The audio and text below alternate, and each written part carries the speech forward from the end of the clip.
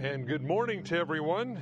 I'd like to invite you to open your Bibles up to the book of Exodus, chapter 12. Exodus 12, as we go through the entirety of God's Word. You know, again, the Bible tells us in the book of Isaiah, line upon line, precept upon precept is the way we study God's Word. You know, the Bible, if somebody gets off in a doctrine, if you read the entirety of the Bible, it's going to bring you back to what God's truth is. And that's why it's important that, again, Jesus said we live by every word that proceeds from the mouth of God. I sometimes like to live on those words that I like. God says you need to live on all of them. It's going to give you a balanced diet. Got to eat your vegetables. You know, that's one of the things. I know a lot of us just like to eat cotton candy and pretend we're at the fair every day. But the truth of the matter is, there's a time when we have to grow up in our relationship with God. And knowing the entirety of God's Word, we see, first of all, the love of God. And this is today one of the principal things that I believe we need to preach in God's kingdom. But also there is the wrath of God that unfortunately is lacking so much in the world today. In other words, God is this big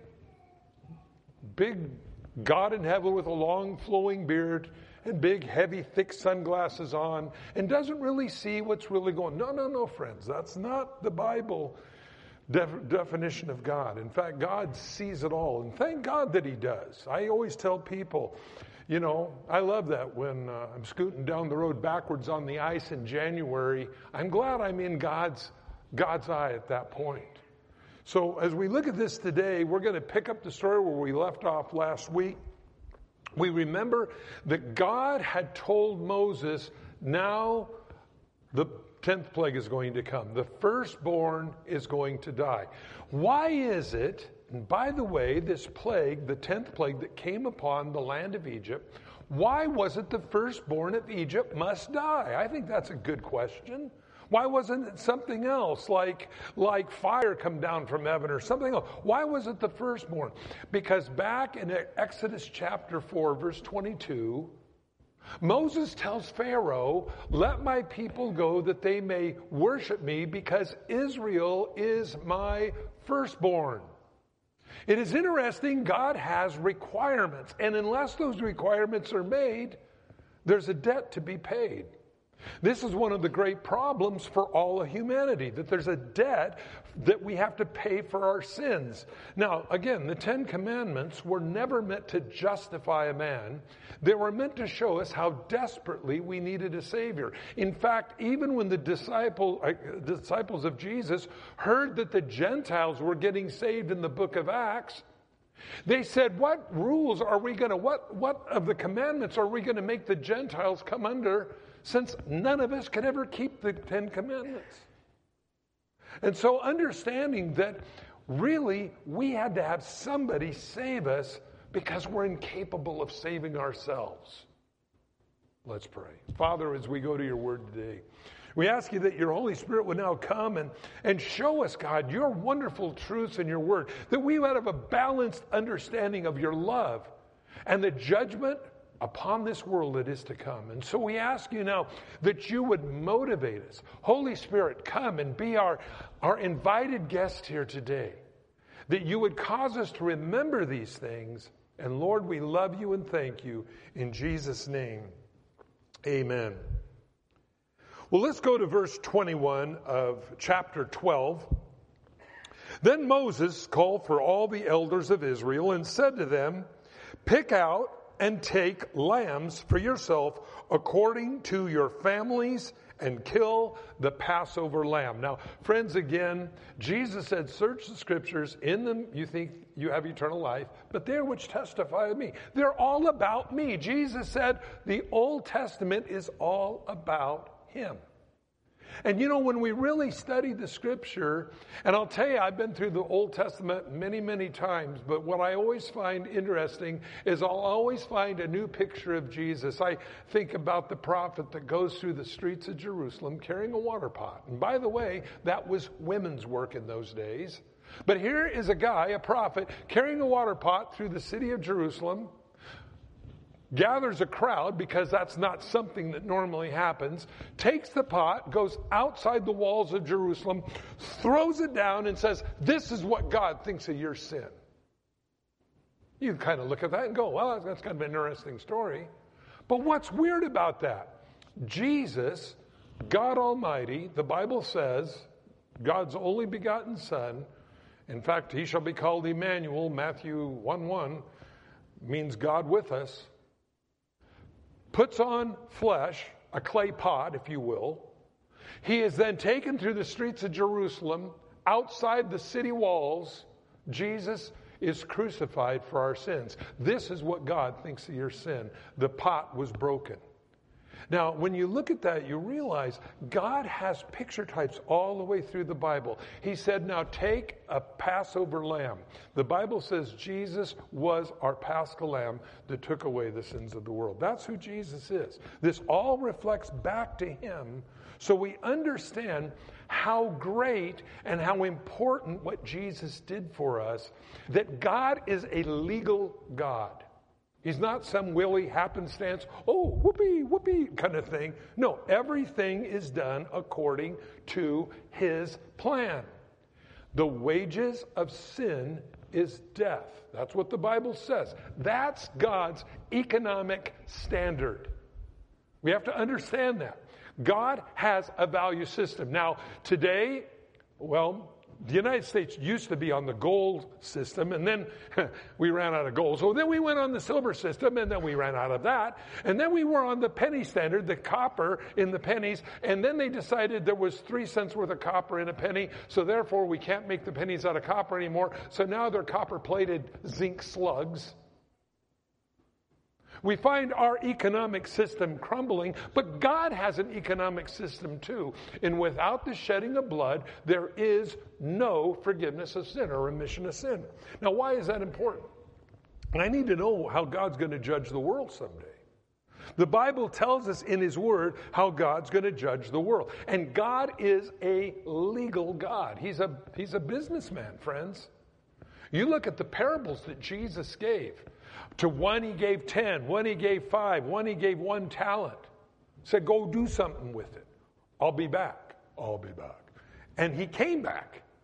He called his servants into accountability and said, what did you do with the 10 I gave you? And he says, well, master, I went out and made 10 more.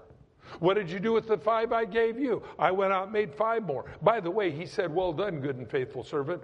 Be ruler over 10 cities. See, God rewards us for what we do. And we remember the guy with 1 talent. He said, well, here it is. I just buried it in the dirt because I knew you were a hard man. You always try to get something where you haven't given anything. That didn't make the master happy. He said, you lazy servant, you at least went down and put the talent in the bank. I'd have got interest. You're too lazy to do that. Take it away from the man who has 1 and give it to the man who has 10. But Lord, he already had 10. He says, everybody that has, when you've been faithful, more will be given unto you. And if you're unfaithful in what you have will be taken away. Friends, this is why I look at this. Be faithful in what God's given you. It's a reflection of Jesus Christ. Like we study in the Old Testament, the Paschal Lamb. Those things that God does in your life are a reflection of Jesus Christ in your life today. What has God given you? Do you have an eye for the kingdom? And interesting, the Bible says that we need to pray without ceasing. What does that mean? Walk around with our eyes clenched, bumping into walls? No. What it means is a constant state of the awareness of God's presence in your life. As a Christian, friends, I want that. I don't want to just come see God on Sunday morning. Hey, God, look like you're doing pretty good here. See ya. No, God goes with us wherever we go. I shared this story. I was in a church one time, and the minister on Sunday morning gets up and goes, as he's praying, he goes, oh, Lord, as we come into your presence today. Say, dude, where you been all week that you thought you were out of God's presence? We're always in God's presence. Isn't that great to know? Like I say, when you're scooting down backwards on the ice in January in your car, I'm glad God's there. See, God's not hard to find if you know Him. The problem is, if you're estranged from God, your sins are blocking your relationship with God. You don't want to find God. You want to escape from God. You don't want to go to church. You don't want to be around people who love God. Why? Because of conviction. In other words, I know that there's a standard that God wants, and I don't want to meet that legal requirement, so therefore it's better to just stay stoned or drunk or running from the sins I can't erase. That's the problem. So, pick out for yourself the Paschal Lamb. Listen, God picked out a lamb for you and me called Jesus Christ. He paid a debt that I could not pay. I like that about God. God always makes the first move. Behold, I stand at the door and knock. Do you know that's the first encounter you'll have when you have visitors come over, unless you're out in your front yard mowing the lawn? The first encounter you have is knock, knock, knock, and you open the door. See, the Bible says Jesus made the first move. He knocks at the door of our heart. Okay, let's look. He says, and you'll take a bunch of hyssop, dip it in the blood that is in a basin, and strike the lintel, the doorpost with that blood that is in the basin, and none of you shall go out the door of your house until morning. Very clear God's direction concerning what is about to come. Now, friends, listen. There was a judgment that was going to come upon the world in Noah's day. Anybody, anyone could have got in the ark. But they laughed at Noah. In fact, the Bible said he preached to his generation. There's not one place in the Bible that I know of where Noah preached a sermon other than with his hammer and saw. And for over 100 years, he built the ark.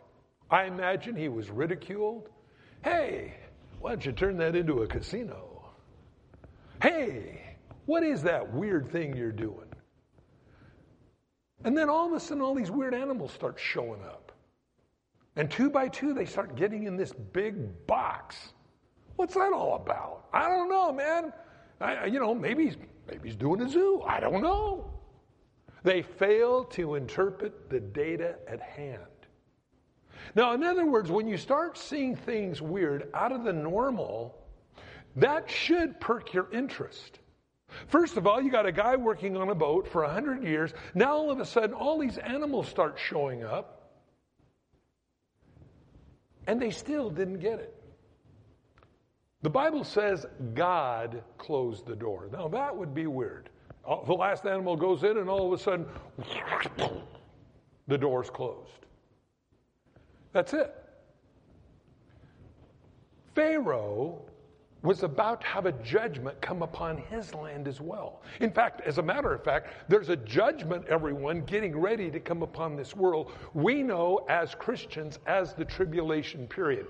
The Bible says that God's bride is not appointed to his wrath.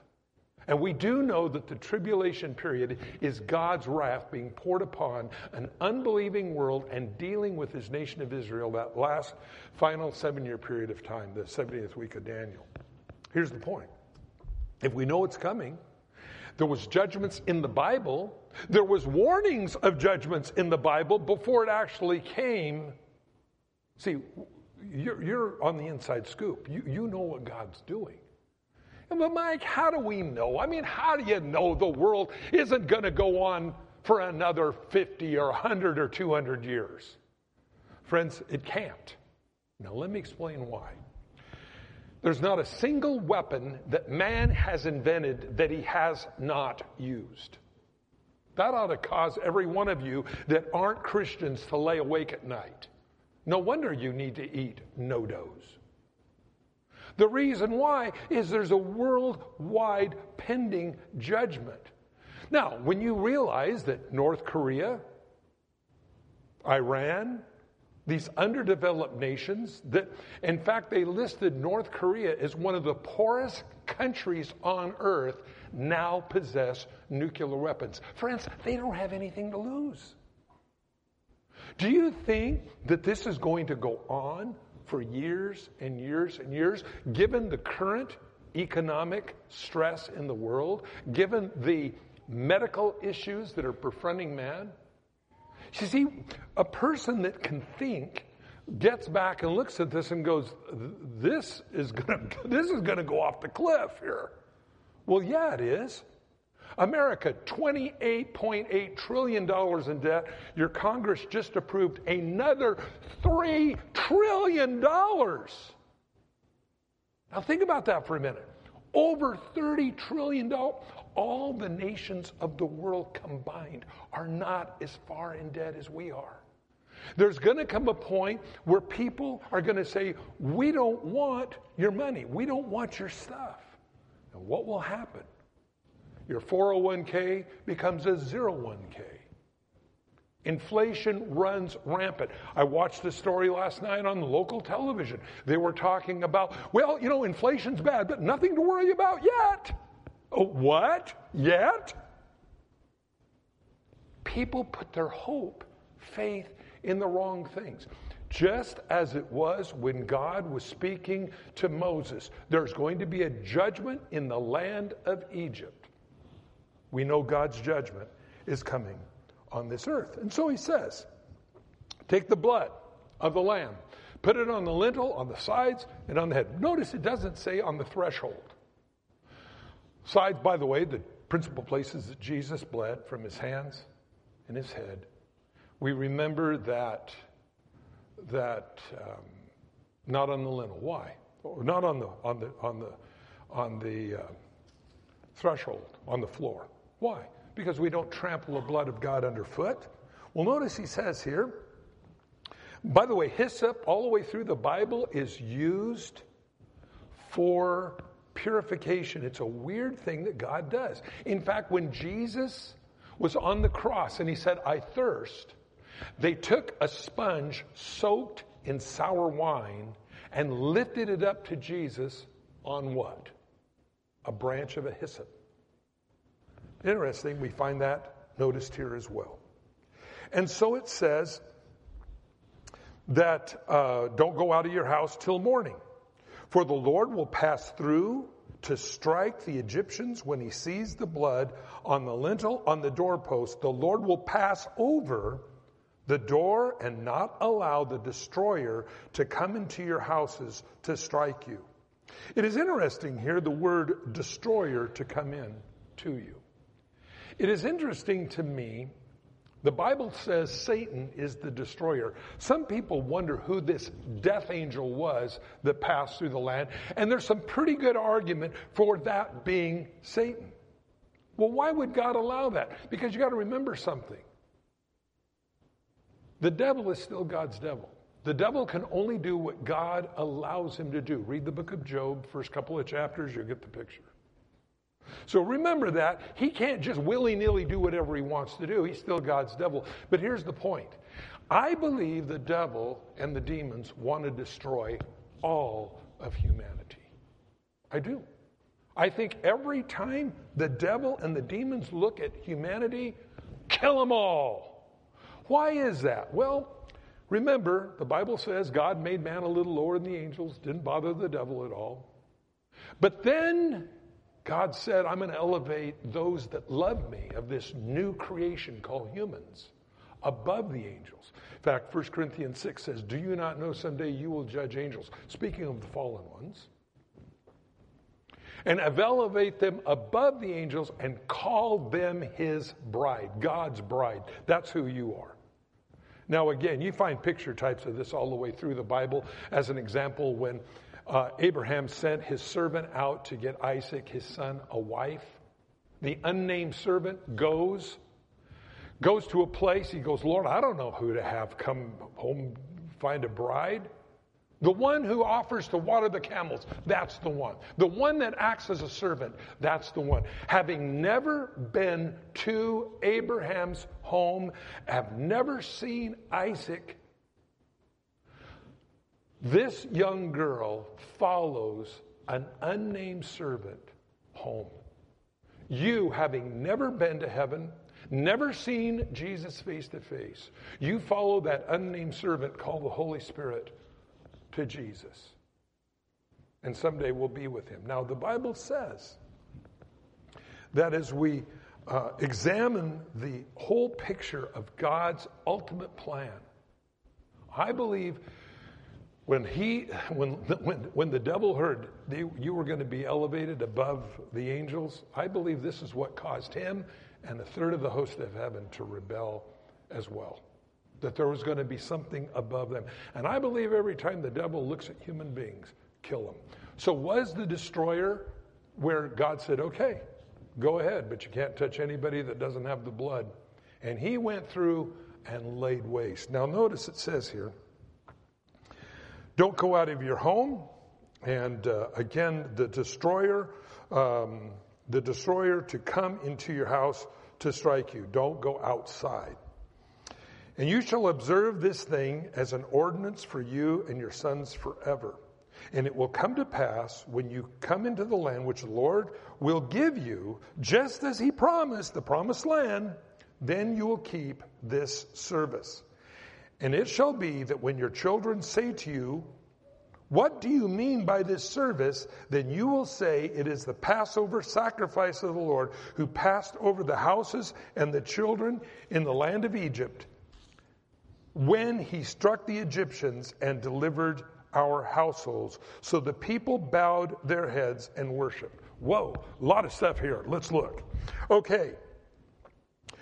It says that he struck the Egyptians and delivered our household. I have found when God moves in life, in your personal life, he does more than just the one thing you ask him to do.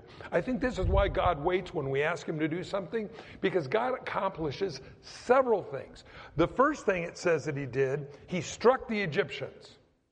The second thing he did was he delivered our household. So he dealt with the enemy of Israel, who they were slaves to, and he allowed the children of Israel to go to their promised land. That's the way God works. He doesn't just do one thing. He does more than just one thing when we ask him to intervene. So the people bowed their heads and worshiped. Wow. Have you ever thought about that? You know, we want to worship the Lord. It says they worship the Lord by just doing this. Bowing their heads and praying. Wow. Isn't that amazing? That God takes your prayers as worship. You know, a lot of times we think, well, we got to be in a worship service and we have laser light shows and we got to be waving our hands and banners and dancing and twirling. And, you know, God says worship is just, I like that.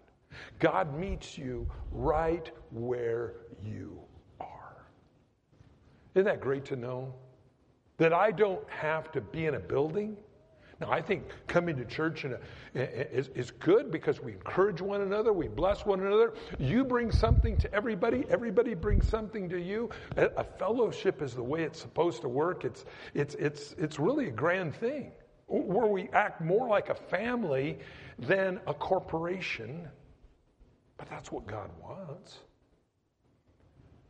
But it's always good to know that I can dial direct and save. I can just say, Lord, thank you. Bow your head. God counts it as worship. Then the children of Israel went away and did so just as the Lord commanded, as Moses and Aaron, so they did. So God gave the message to Moses and Aaron to communicate to the people. They did, and God answered. So we come into verse 29 here. And it came to pass at midnight that the Lord struck all the firstborn in the land of Egypt. Pharaoh wouldn't let God's firstborn go. God being a legal God says, okay, I'll take your firstborn. And that's exactly what he did. Now, as we look at this, remember, they were to kill the Passover lamb, the first part of chapter 12, which we didn't read this morning, we read last week. They were to take the lamb, they were to barbecue it, eat it, and they had no time for anything else because they were going to go and they were going to go fast. Be ready to go. That's what Moses said. So it says, the land of Egypt, from the firstborn of Pharaoh who sat on his throne to the firstborn of the captive who was in the dungeon, and the firstborn of livestock.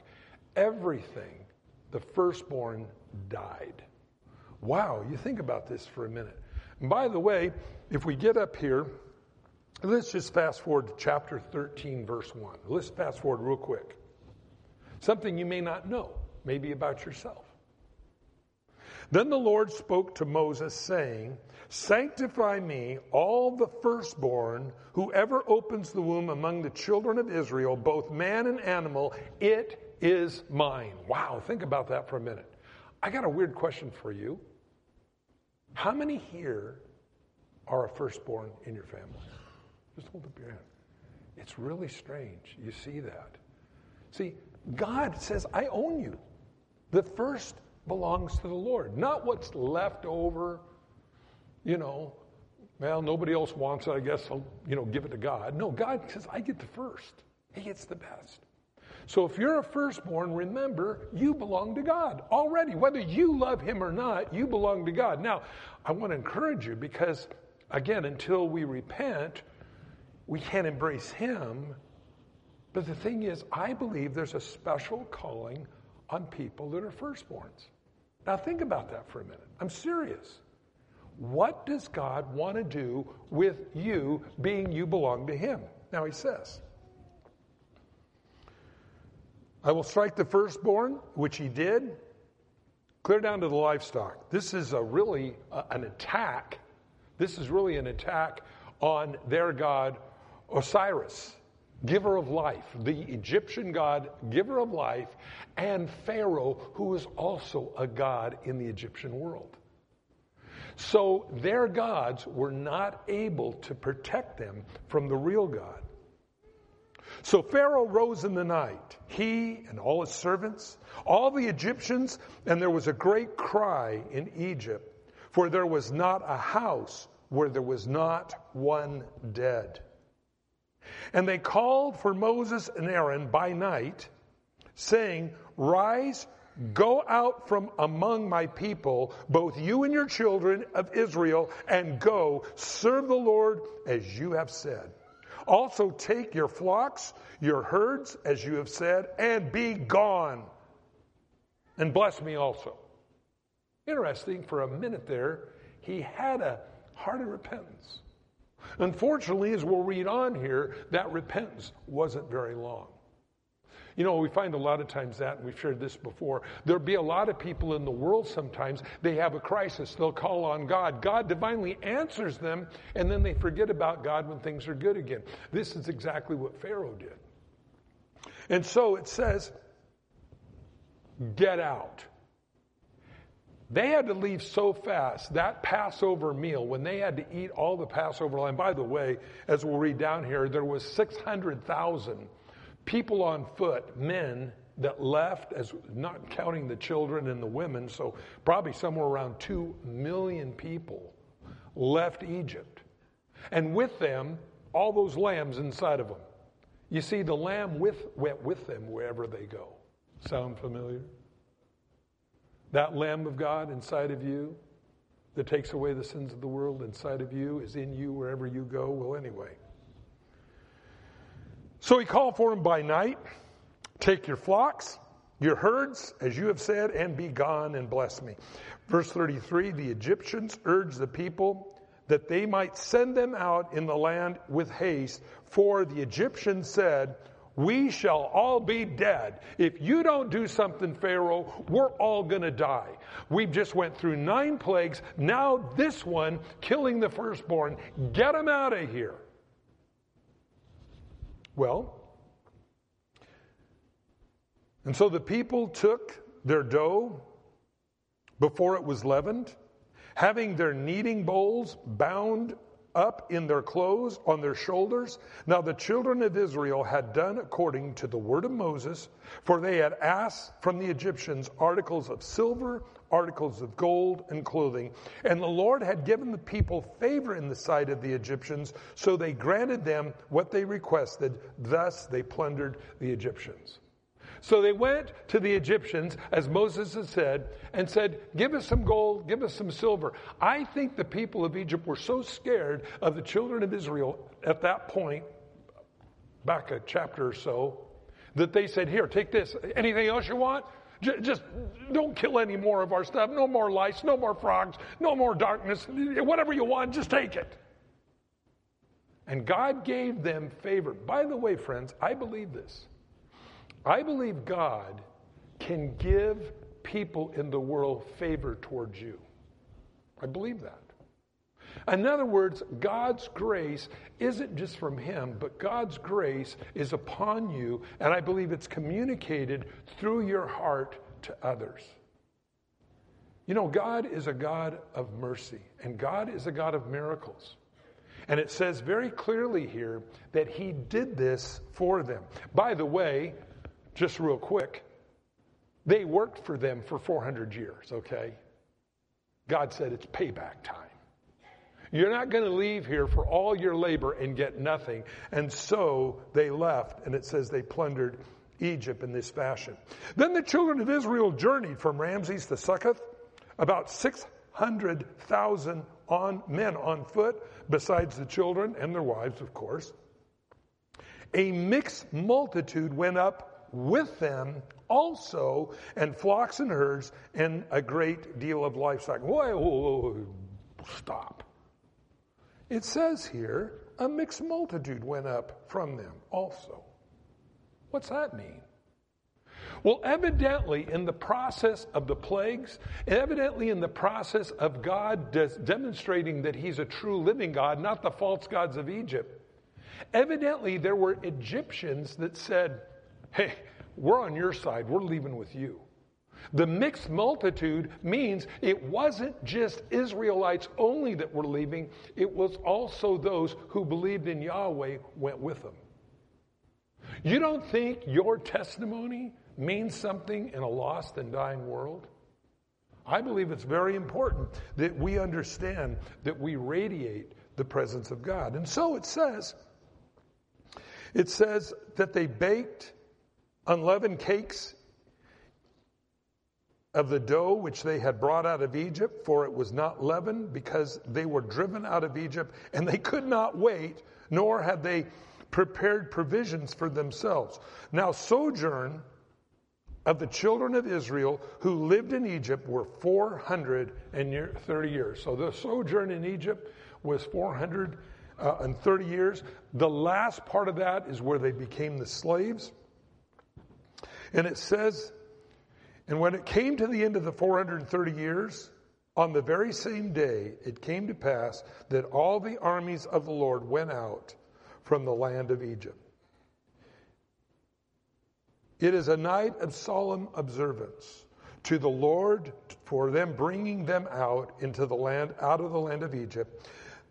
This is the night of the Lord, a solemn observance of the children of Israel throughout all generations. And the Lord said to Moses and Aaron, this is an ordinance of Passover. No outsider shall eat it. But every man's servant who is bought for money, when you have circumcised him, he may eat of it. In other words, this is a solemn thing I want you to always remember, but it's not just for anybody. It's for those who truly believe in Yahweh. Now listen, friends. Jesus is our Passover lamb. The world doesn't understand it. But when you, as a Christian, have that Paschal lamb that took away the sins of the world, His blood upon your life, Him inside of you, Jesus said, I'll never leave you or forsake you, not even in the end of the age. That's good news. He's inside of you. His protection is there with you. People see that. Verse 45, a sojourner and a hired servant shall not eat of it. In the house it shall be eaten. You shall not carry any of the flesh outside the house, nor shall you break one of its bones. All the congregation of Israel shall keep it. And when a stranger sojourns with you and wants to keep the Passover to the Lord, let all his males be circumcised. Let them come near, keep it, and he shall be a native of the land. For no uncircumcised person shall eat of it. By the way, very quickly, this whole thing about circumcision, you know, it's interesting. Paul the Apostle said, we are living sacrifices. I think it's kind of interesting. That was a sacrifice to the Lord. And by the way, if you go back to Exodus 4, where the Lord sought to kill Moses on his way to Pharaoh after God told him to go to Pharaoh, people say, well, what kind of a God is that? We find out why. He wouldn't circumcise his 2 sons. Zipporah was not a believer. She was not an Israelite. He knew that if he insisted upon circumcision, he would have a marital fight with his wife, and so therefore he didn't do it. He was on his way to Pharaoh. God sought to kill him. You know, it's interesting. He said, look, if you won't stand up to your own wife for what's right, how are you ever going to stand up before the king of the world, Pharaoh, in those days? And so we know it was a big fight because she circumcised her 2 sons, threw the foreskins at Moses and screamed, you're a bloody husband to me. He was right. It was going to cause a fight. It did. But he did what God told him to do, and God blessed him. Living sacrifices. So he says, 1 law shall be for the native born, for the stranger who sojourns among you. Thus all the children of Israel did as the Lord commanded Moses and Aaron, so they did. So it came to pass on that very same day the Lord brought the children of Israel out of the land of Egypt according to all their armies. Then the Lord spoke to Moses, saying, sanctify me, all the firstborn, whoever opens the womb of the children of Israel, both man and animal, it is mine. I like that. I think about that. You belong to God. I pray that every one of you realize who you are in Christ. And you know, the other thing here that I think is really amazing is that Jesus, being our Paschal Lamb that took away the sins of the world, his blood was shed so that death angel would pass over you. In fact, people say, well, Mike, why is this important to even read? Really? I mean, it was a long time ago. Well, not only is it a reflection of Jesus, but do you realize when Jesus, after the 7-year tribulation period, the Bible says Jesus is going to come back to this earth, and for 1,000 years, he's going to reign over this planet from Jerusalem, Israel. Interestingly enough, the Bible says you who love him will rule and reign with him. So you are all administrators in God's new order. Remember who you are. Don't let the devil rip you off. That's who you are. And if you forget who you are, the devil will tell you you're something else. Don't forget you belong to God and that you're part of his team. You're part of his new administration. You say, but why is that important? Because of this. There is a temple there in Jerusalem, and animal sacrifice is reestablished. The Old Testament prophets tell us that it's going to be there. Well, if Jesus was the Paschal Lamb that took away the sins of the world, why in the world are they having sacrifices in this new temple in Jerusalem during the millennial reign of Christ as a memorial to remind everybody what Jesus did for the world? And so when you realize this lamb that was slain, that saved a household, there was one lamb saved for all of our household, humanity, and God then takes care of us. Every one of you have a divine calling on your life. I don't know if you spent 10 minutes this week asking God what it was, but I want to encourage you to do that. Say, Lord, what would you have me do for you?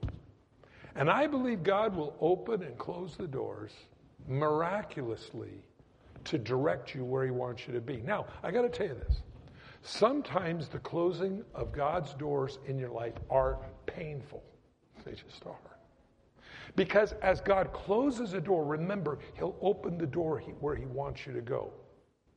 I have found I can spend endless hours on things that don't matter, where God wants me to spend time in his kingdom on things that will last forever. And it's God's loving hand, our Heavenly Father's loving hand, that guides us and redirects us, our energies, so that our life will carry a reward forever. Or you can piddle away your life.